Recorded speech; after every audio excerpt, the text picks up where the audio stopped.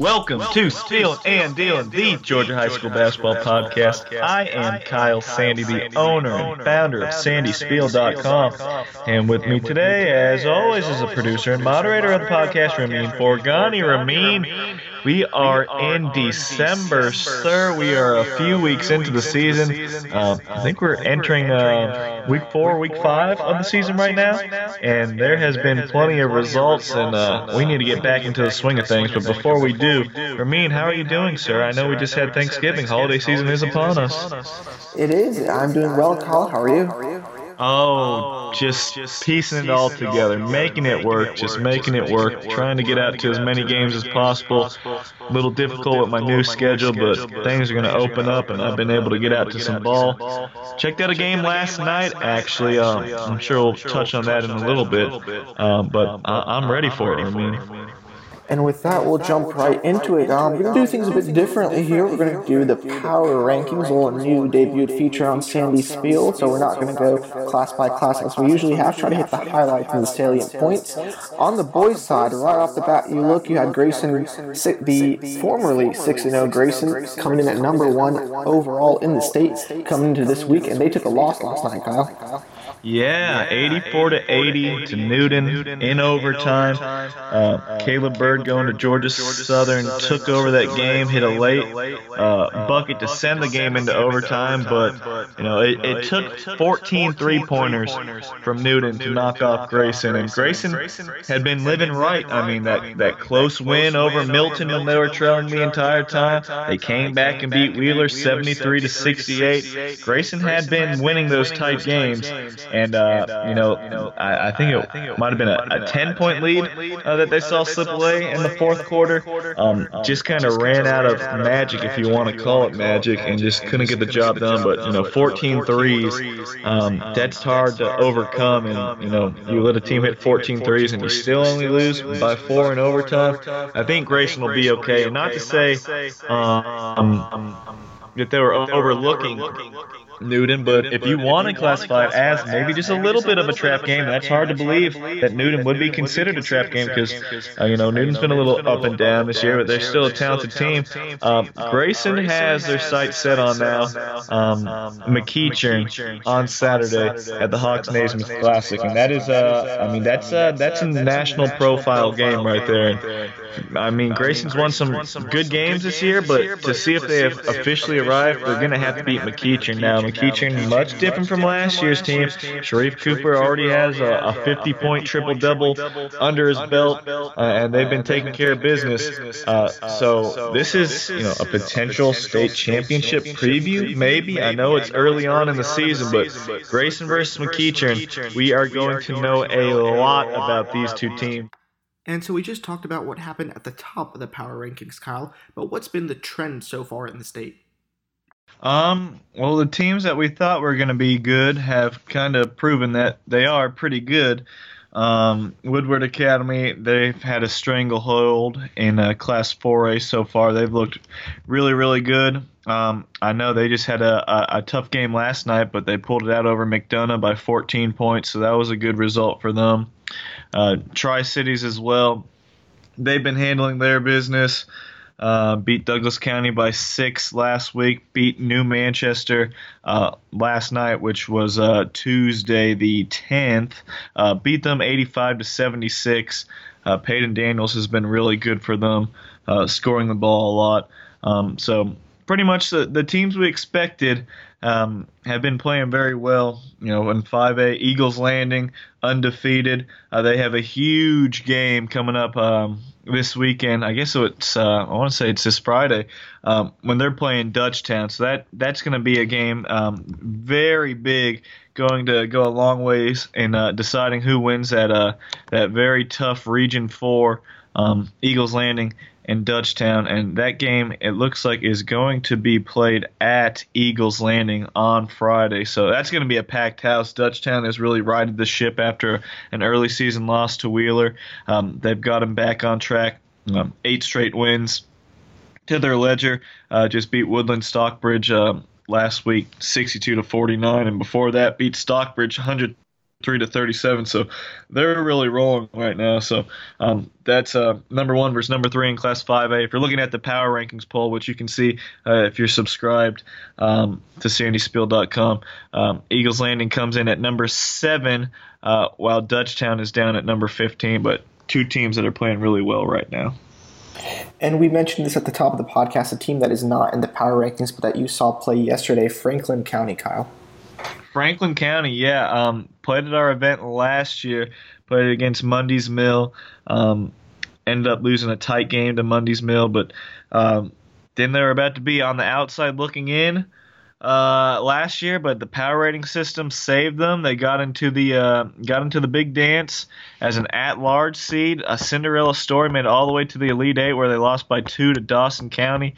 Pretty much everyone comes back, and they ended up winning 71-63 against Jefferson last night at the Lions Den. Great atmosphere. I'm a big fan of these small school gyms because when you get to the bigger schools and just every new school that's being built, it's a cookie cutter gym now. It's in Cherokee County. All the new schools, Gwinnett County schools are all the same gym layouts. Just they're great facilities.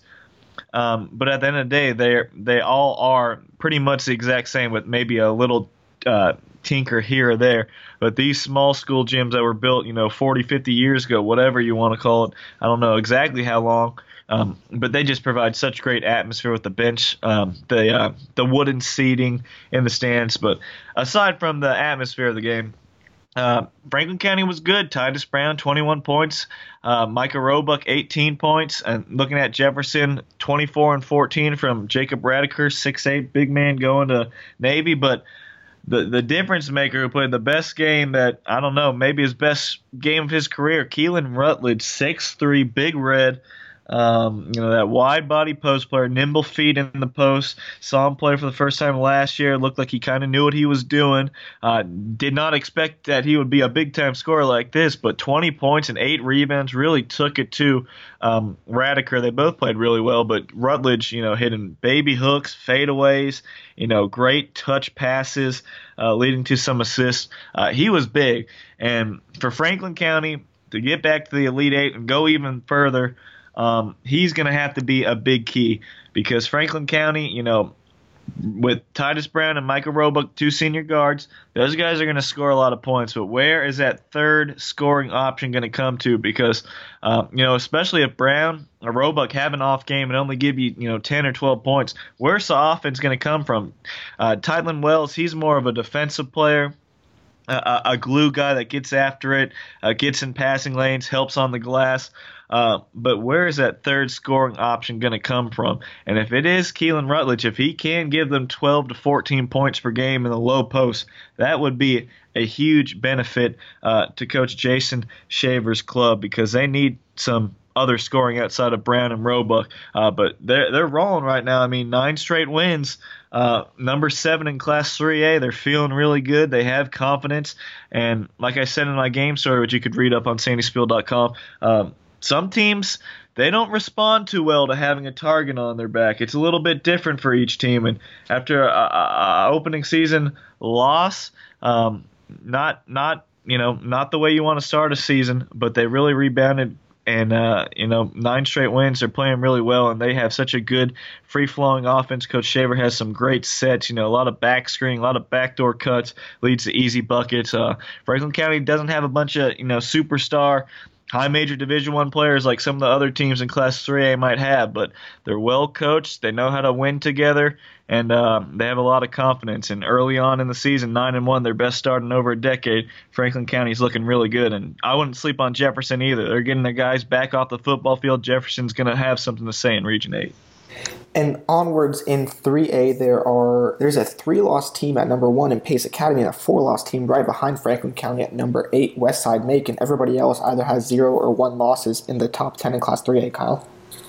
Yeah, 3A, everyone's chasing Pace Academy. I know Pace Academy has a couple losses, like you said, but they're playing big-time opponents. With Matt Cleveland transferring in from Cambridge, he's pretty much a 4-star, 5-star, 6'6" wing. That's a trump card, and he's been having a great year. He's averaging over 20 points per game. He's really been carrying that team. So Pace Academy, they're the team to beat, but don't sleep on those teams. I mean, Johnson Savannah, they're looking okay so far with Derek Edwards transferring in to join Amandre Bowles. That's a dynamic backcourt. Both guys averaging probably over 20 points per game right now. They can really score the ball. And then Windsor Forest, that came up to Cobb County, got shellacked by McEachern, but kudos to them for going up here and taking that beating. But Deontay Bass, 6'7". He's got a lot of upside. He's a young guy. He plays above the rim. They got some other tough guards, Shamar Norman. They can score the ball. Windsor Forest is looking pretty good right now, and I'll be interested to see how Windsor Forest does against Johnson when they match up. I mean, it's going to be right around the corner. It's going to be coming here eventually. But those two teams from Savannah always has something to say when it comes to state tournament time. We just got to see who's got more to say this year. Is it Windsor Forest or is it Johnson? Those two teams are going to have plenty of opportunities to make some noise come state tournament time.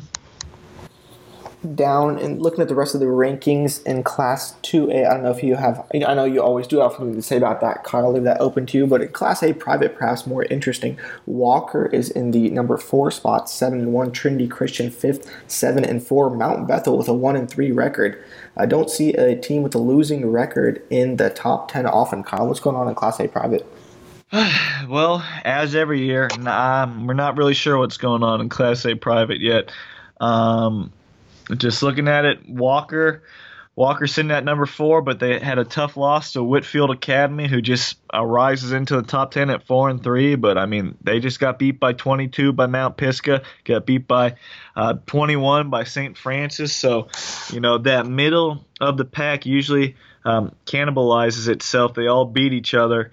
I thought Walker was, a firm number 3, but losing to Whitfield, makes a gap between St. Francis and Green Forest and the rest of the class much steeper now. But Mount Bethel, they've been playing without Jordan Mecca at the beginning of the season. Not too sure what was going on with that, but 1-3, they played a tough schedule so far. Ended up losing by 14 to Walker. I mean, they gotta win some games to stay in the top 10. So it's going to be a important week for them coming up, important next couple games for them to remain in there. And, a team that's out of the top 10 who's been just a really, really, really, really, really, really, really big disappointment. Even though they played some really good teams, Holy Innocents, you got 2 Division I guards in Garrison Powell and, Chance Moore. You can't be 1-8. That's terrible. They're 1-8 right now. I know they want to play good teams to help them get be prepared for the region tournament, but Class A private, that's a power rating system. You can't just go out and get beat by all these teams. And they beat GAC. That's their only win of the season. Got beat by 19 by Lanier, 13 by South Cobb. 27 by Milton. Pace Academy housed them by 26. Losing overtime to Hillgrove by 4. That's not a good loss. Shiloh beat you by 44. Lose to Brookwood by 16. But the one that was like the really glaring one that ended up, just not good. Losing to Kip Atlanta by 3. Just a lot of not good stuff going on over there at Holy Innocents right now with the amount of talent. I know that they're still a kind of young team, but you got 2 Division I guards. Those 2 guys are going to be the best players on the court, or at least the best duo on the court, and probably 75 to 80% of the games you play. You can't be losing like that. I know they might not have the depth that some of these other teams do have, but they've been really bad this year, and I still think they're going to be fine once they get into the region play. I'm sure they're going to do well in the region, and I think they're going to grab a good seed. But they just really overscheduled, and they're just getting just killed right now, and that's going to kill their power rating system. So they really have to make some hay, and they got to win a lot of games in the region. They got to really play well in the region tournament or they're going to be left out in the cold and not even make the state playoffs, which is hard to believe with the talent they have. So they gotta get things right. I know Holy Innocents has had a good football team this year, so they are missing some guys from football, which are going to make a big difference. So that's something to really think about. Like Landon Cardian, I'm sure he's still on the football field. They're missing some dudes. So I wouldn't bury Holy Innocents right yet. They're buried as far as not being in the top 10 in Class A private. But they'll be okay in another a couple weeks, I think. But still, when you still have your two best players on the team and they're two Division I guards, some of these results are still a little inexcusable, I think. We'll take it over to the girls' side now. Start with the power ranking, top 20 best teams in the state. Not unfamiliar names. Recent state champions at the top: Westlake, Lovejoy, Buford, Collins Hill, and St. Francis are your top 5, and 3 Class A private teams in the Class A private teams in this kind of story top 4. The girls usually are St. Francis, Hebron Christian, Holy Innocents, and Wesleyan in 5 through 8. Kyle. Yeah, the power rankings in girls basketball, it's always gonna look this way. It looks like Westlake, they suffered their first loss in a long time, losing to Paul VI out of Virginia. But Westlake's still the best team in Georgia. But that could quickly change because they play the long-awaited matchup with Lovejoy at the Queens of the Hardwood event over there, I believe, at Whitewater. They play this weekend, so that is you talk about McEachern versus Grayson in boys basketball. It's equally as big as Westlake versus Lovejoy in girls basketball. Those are two legitimate national games. If you cover high school sports or know anything about basketball in the entire nation, these are two of the biggest games in the entire country that are taking place. So that'll be interesting to see how Lovejoy will do against Westlake. That's a big game for both programs. But the team I want to talk about is just Buford. I mean, they were down, 18 points the other night to Holy Innocents, but just somehow come back and find a way to win and take care of business. That's just how they get things done. They always find a way to win, and they just kept cracking away at Holy Innocents and took care of business. So Buford always good. And you just look at these top 5 teams: St. Francis, number 5 in the power rankings, number 4 Collins Hill, Buford's at 3, Lovejoy 2, Westlake 1. Buford doesn't have the high major superstars like Collins Hill, Lovejoy, and Westlake has. But what they do have is Gene Durden and a system that just consistently wins games. And Buford, I think they're going to run away with Class 5A this year. I don't see anybody beating them unless something drastic changes. But just who they play so far, beating all these teams, just handling their business. Buford's really, really good, and they're going to be tough to beat. Elsewhere in girls action, we talk about these huge games, and I know we plugged it on the boys side, 1 versus 2, the Hawks Naismith Classic coming up. I know we're going to have a little something on that, Kyle. Yeah, we're going to be talking about the Hawks Naismith Classic with Chris Jacobs. We have a great interview lined up. Very nice talking with him. Gonna have to tune in to hear about that. They had the Holiday Classic coming up, going to be at Norcross this weekend on the 13th and the 14th. Tons of games, tons of big matchups. McEachern Grayson is the big one on Saturday, and then following they have Tucker versus Norcross, which will be a big one as well. So very eager to see how that plays out, and very thankful that Chris Jacobs was kind enough to join us on the podcast and break down everything that the Hawks have going on in the community.